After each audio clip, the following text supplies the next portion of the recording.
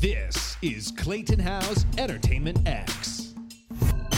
For part two with Simon Anthony Roden, we talk about West End coming back and Hamilton and how he's doing through all of these fantastic changes. So I hope you enjoy this part two with Simon Anthony Roden. And I know our time is limited today, so forgive me for hitting the hot spots here. And I want to jump ahead to present day because I really want to talk about West End theater coming back and Hamilton and your journey to that show. I'm wondering if you could touch on that a little bit. Becoming coming a part of that show and what it's done for you and how you feel about it.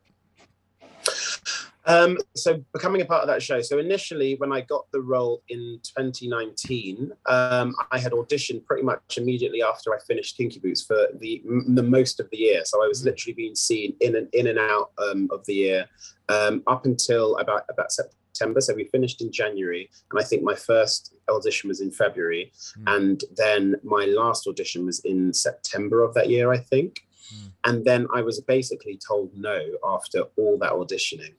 And then we started rehearsals in October, and I think 2 weeks before that rehearsal, I was called up and told that I got the role. Like, they just offered it to me out of nowhere, and I was a little bit unsure as to I said yes immediately, and I was absolutely thrilled, but I was unsure as to why that process was the process.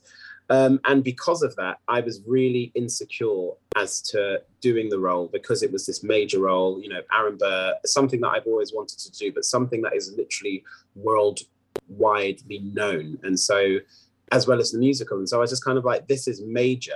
Why have they chosen me? And I remember the director coming up to me and just saying, we saw a lot of people for this role and we chose you. That wasn't by accident. And when he said that, I was like, okay, let's put our game face on and let's do this.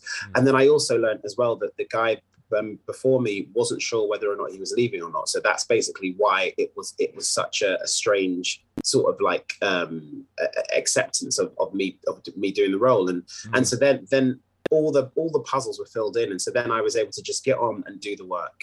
And obviously for 4 months I really enjoyed it and was really finding my feet with it, and the audience was great. And then COVID obviously hit, which was really such a scary time for everybody. And so I went back to Bristol and just chilled for as long as it took. And then throughout that time, we were in constant contact with the company and stuff like that, and the world was not sure how we were dealing with this thing and when we were going to go back. And so there were constant sort of dates that were kept being pushed back and pushed back and pushed back. And then eventually we sort of got the August date, and it seemed as though, with vaccines coming in and things and cases going down, it seemed as though this was a promising start.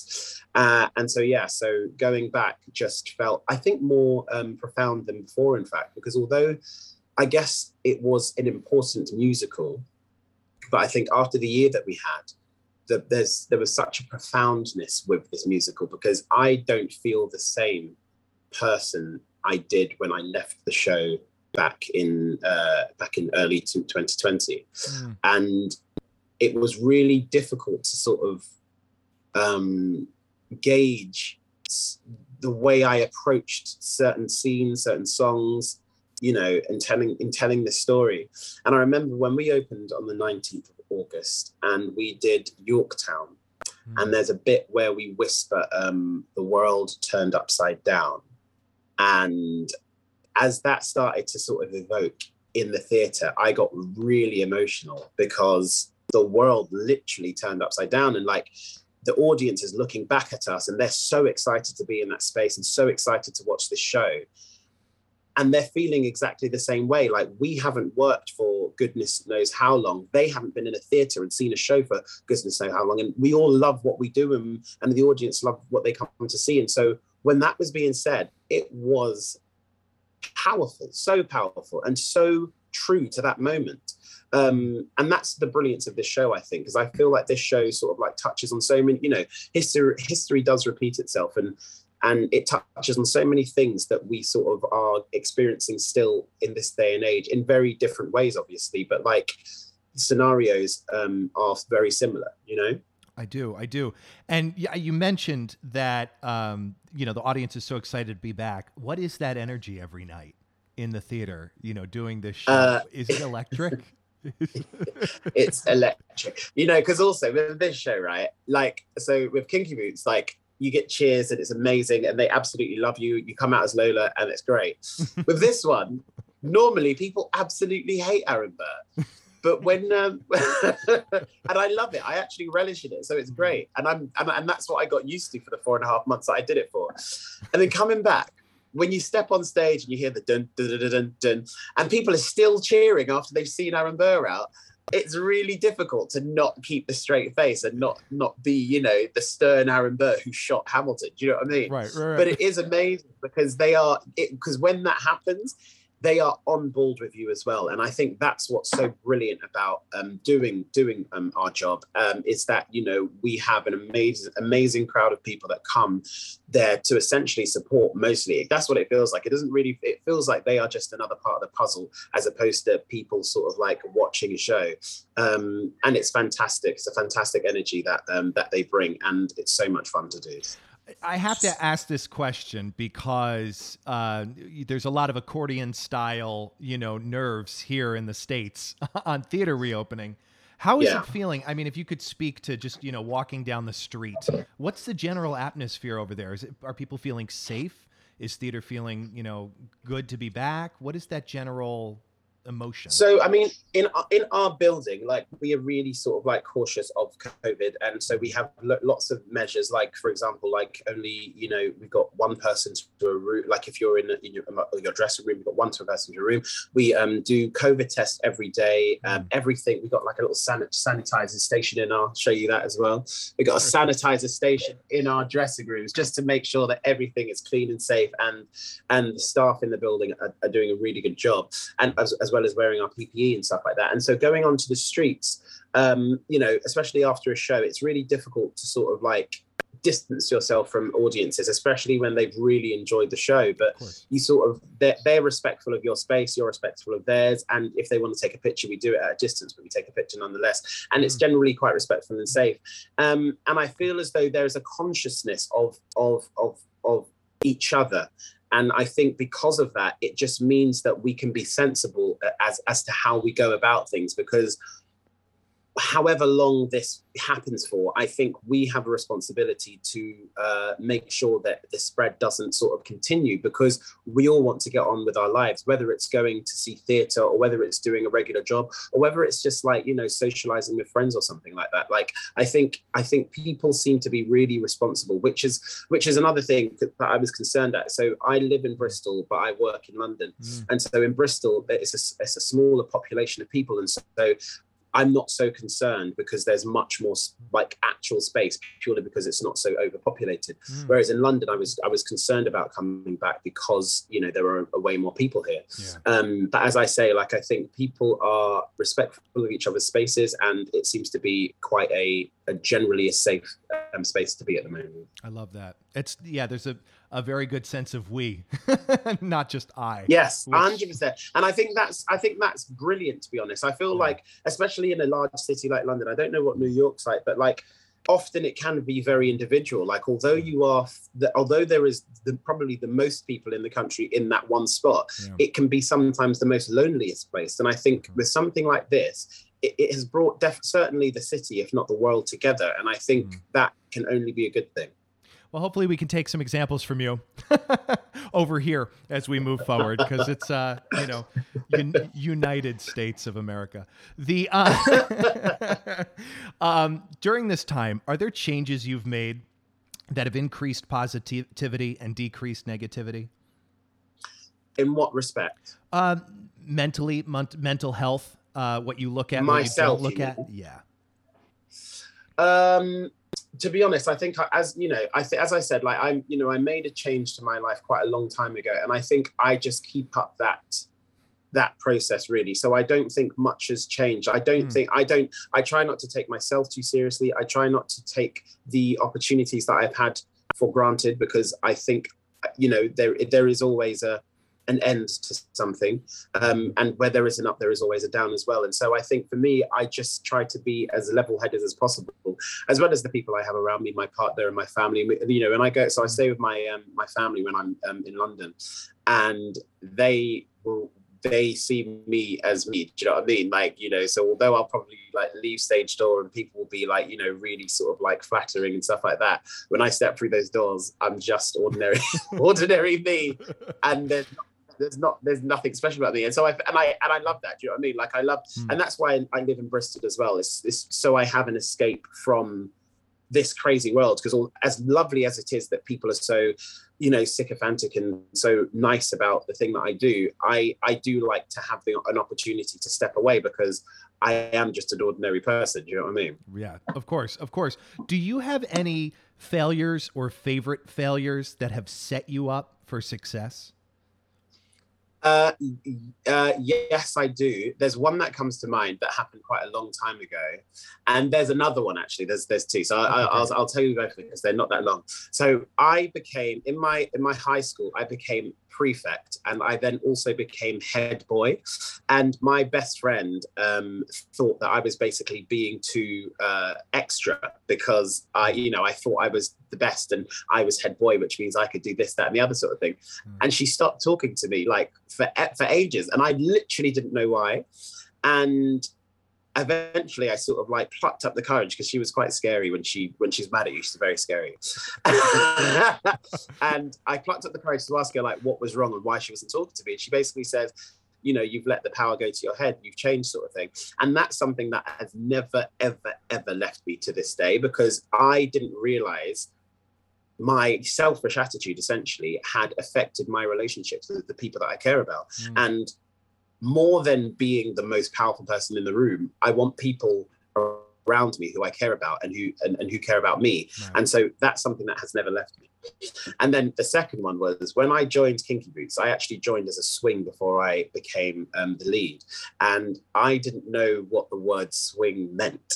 And so I just assumed it was a fancy word for cover the lead, because in my contract, I knew that I covered Lola. Right. And so I just watched everything Lola did, and I was just like in rehearsals, like amazed, just like, oh my God, this is amazing. Not realizing that I had like 7 other tracks that I had to learn. And I remember the company manager taking me into the office and being like, is everything okay? And I was like, no, I'm not okay. I'm overwhelmed. I didn't know I was supposed to do this. You've got the wrong person. I shouldn't have this job. And I was just absolutely panicked about it, because I didn't know how I was ever going to be able to take on such a massive responsibility as to sort of cover multiple people's in one show. Like I've never known that before. Like you have an understudy, but that's it. That's my comprehension of a swing, but it was more than that. And so it's just about sort of like, you know, understanding, you know, what your expectations are when you walk into a building, essentially, and doing the best you can. And so by the end of that time that I did this, I swung in that show. I absolutely enjoyed the role, and it was more exciting than I expected it to be, purely because you got to be somebody every time you went on for a different track, which was really exciting. I love that. Those great answers. Absolutely great answers. Is there a common piece of incorrect advice that you hear either within theater and the work, or within a personal life, a piece of advice on way to live life? So I guess like the easy answer to that is yes, but I don't have an example of that. But like there is, I think there's a lot to do with mental health in this industry, especially because, you know, I think, as you know, I guess lessons that I kind of have learned over the course of my life, I think have really sort of rung true becoming successful in this industry. And, you know, as actors, we are insecure and we are narcissists. And those aren't bad words or negative words. Those are just the practical definition of versions of ourselves, and it's what you do with those things is how you sort of like are able to manage your life. So you know, if I wouldn't say that I'm an overt narcissist, but I'm pretty sure like I don't think you couldn't be somewhat narcissistic and step in front of 1,500 people and perform to them. Do you know what I mean? Like, I feel like there's part of you that wants to be seen and adored by those many people. But I feel like if you let it go to your head, then it's almost like a drug in that sense. Do you know what I mean? So, or alcohol, and it's an addictive, chemical that you then can't, you have to have satiated all the time. And so I think you need to be able to manage that by being aware of yourself and your surroundings as well. And so I think, I don't know if it's bad advice necessarily, but I think it's just, I guess sometimes people don't necessarily get the full picture, as it were, sort of thing. And so, you know, I wouldn't tell everyone to just be a performer, because I don't think everyone should be a performer, because there are good parts of being a performer and there are bad parts of being a performer. And you could be the most talented person in the room, but if you are not mentally stable for it, and that being, whether it's you being somebody that is easily offended by horrible comments that get made about you, whether it's your appearance, not that anybody should be doing these things, but it happens, unfortunately. And so we have to be aware of that. That's our responsibility, to at least allow ourselves to be aware that things like that happen. Or if you're constantly worried about your instrument, for example, and aren't necessarily doing things to make sure that your instrument is a fully functioning instrument, then I guess you shouldn't be doing that as well. Do you know what I mean? Like, because I feel like there is, as I say, a responsibility in doing this job, and there are so many fantastic perks, but then there are also a lot of downsides to it as well. And I think sometimes people aren't necessarily, whether they were aware of it or whether they ignore it, I don't know, but I feel like it's something to be aware of 100%. I love that. I love that answer. And thank you for touching on that, because it's not so often talked about. You know, the thought is, I want to be a performer at Broadway, West End, you know, that's it. But there's so many other ways to make that life work for you, where you don't have to be down, you know. Exactly. As we wrap up here, thank you for doing this today. This is such a great conversation. Do you have a particular role that has taught you the most about yourself, or a significant amount about yourself? You know what? I'd have to actually say, Harpo. So doing Colour Purple, I did Colour Purple in the summer of 2019, and again actually over the lockdown. I did a stream version of it, and playing Harpo in a time where women didn't have much of a voice, and they were only expected to sort of cook and clean, and essentially be sort of like unglorified maids. That taught me a lot, actually, because the resilience of the women in that show, Sophia, Shug Avery, and in fact, Seeley herself, they are all such powerful individuals in their own way, who sort of stood up for themselves. Seeley, obviously, eventually, but like the other ladies are real sort of like, because I feel like people don't appreciate like the time in which it's set. Like a lot of these things, like the 1930s and up to, I think, the 40s, I think, I remember. But like these things were not accepted by women, or there was an expectation of men. So like Harpo, compared to his father, Mr., like he is a modern man in that time, and he doesn't agree with the way that his father treats women, and the way that his father and his grandfather sort of like view the world. And I feel like that, for me, like I feel like that has taught me a lot just about myself and about others as well. And I think, and as well as, you know, Kinky Boots, I think I've been quite lucky in terms of like the projects that I've done so far. Like, you know, that the finale song in Kinky Boots of like, you know, be who you want to be. I just think that just rings true for so many people, and not just necessarily like people from the LGBTQ community. Like, just because you're a white man doesn't necessarily mean you can't express your feelings, or do you know what I mean? Like, because I feel as though if you're a white man of a certain age, it means that you have to be this, or a man in any sense. It just means as though you can't express yourself in any other way other than being sort of like this authoritative, powerful, non-feeling person. And I don't think that's particularly right. Do you know what I mean? I feel like everyone should be able to feel them. If you're having an off day, or if you're not feeling particularly powerful, you know, women don't necessarily, like Beyonce should be able to have an off day. She doesn't have to always be this powerful, independent woman. Do you know what I mean? Maybe she's this, you know, this wallflower sometimes, you know what I mean? That's cool. And I feel like we as a society should be accepting of others. So I feel like, you know, Kinky Boots, Color Purple, everything that I've done so far, I think it's been truly a lesson learned for me as well.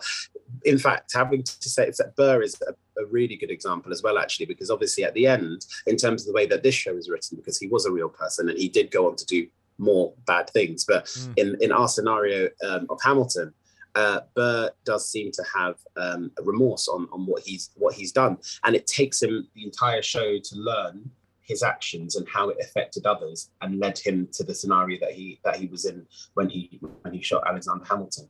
And I just think, self-reflection, if anybody takes anything away from this interview today, it's self-reflection and just being aware of oneself and how you affect others. I feel like with COVID as well, I think that was a real good example of how one affects, because if you contract COVID, you then potentially pass it on to others, and then that affects people getting on with their lives. And so, do you know what I mean? There's always a knock-on effect. So I just feel like be self-aware and be kind to others. I love it.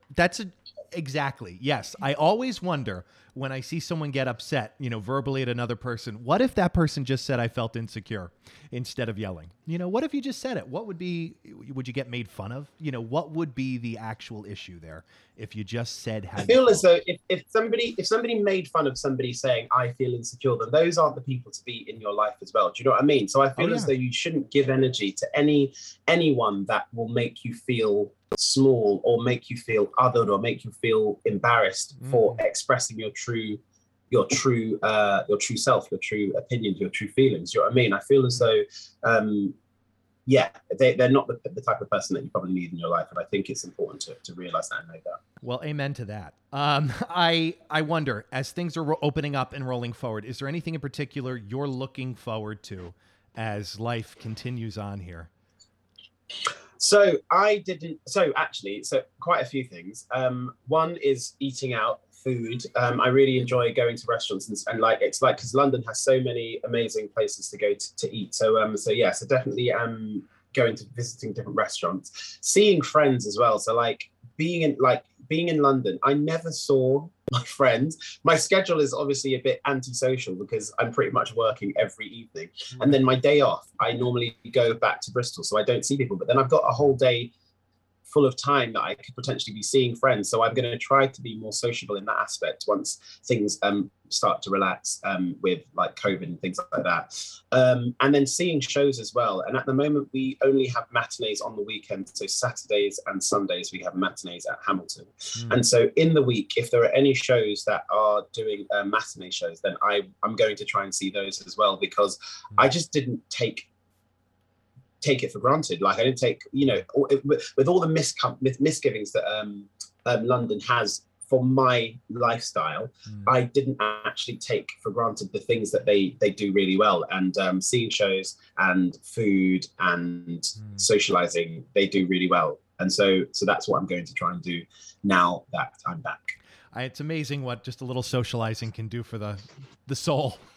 Absolutely. 100%. Metaphorically speaking, if you could put a word or a phrase on a billboard for millions of people to see, does anything come to mind? So I'm a different person to when I was younger, but when I was younger, I found it really difficult to engage myself and to focus or to just get on and focus on one thing. And so, the Nike slogan, just do it. That's what I always used to tell myself. And that was various different things. So when I started off being a waiter in a restaurant, and I used to hate my managers telling me what to do, even if they were right. I just hate being told what to do. But the easiest solution to that was to just do it. Yeah. And so that's what I often use now. I just do it. Or if it's something that you've been meaning to do, whether it's I don't know, write a play or wash your hair or propose to your partner or whatever it is, just do it. So I think for me, that's what I'd put on the board and maybe get a commission from Nike. I love it. Because it's such a good quote. I mean, it is really a good quote. Just do it. Just do it. Yeah. And it's amazing what happens. This is great. Thank you so much for chatting with me today, Simon Anthony. I really appreciate you taking the time. Thank you, Clayton. It's been fun. Is there anything else you want to add before we wrap it up here today? No, just come see Hamilton. We're on until June of next year, and we're having a blast. So just come see the show, and hopefully, things. What's the situation over on Broadway? Actually, what's going on there? We got a countdown here for the next few shows to open up. I want to say we're under 10 days as things come back. We've had a play that's been open now for, I want to say, a week or two. And, but it's the conversation on the Delta variant and what does it mean? Vaccinations are now, being vaccinated is now mandatory to enter one of these theaters, and to go to September 1st, it's going to be, completely mandatory throughout the city for everywhere except like a grocery store, which I think is not a terrible thing, as we are trying to move along with our lives, and we need to take care of each other, because it is a collective we live in a community. Exactly. And you need rules and laws, because we have, trash pickup and electricity. We don't live on an island. So there are things. Exactly. But with that in mind, I think it's going to be a bright future for all of us over here. It's going to be touch and go, though, through the end of this year, but we're excited, So amazing. Well, good to hear. Thank you so much for taking the time today. This is a fantastic conversation. I really appreciate you. My pleasure. Well, thank you so much for having me. Hey, everybody. Simon Anthony Roden. You've been listening to Entertainment X, the podcast. You can follow Entertainment X on Instagram at _EntertainmentX_. If you haven't yet, go to Apple Podcasts and subscribe, rate, and review this podcast. Join Clay next week for another curiosity conversation on Entertainment X. Thank you for listening.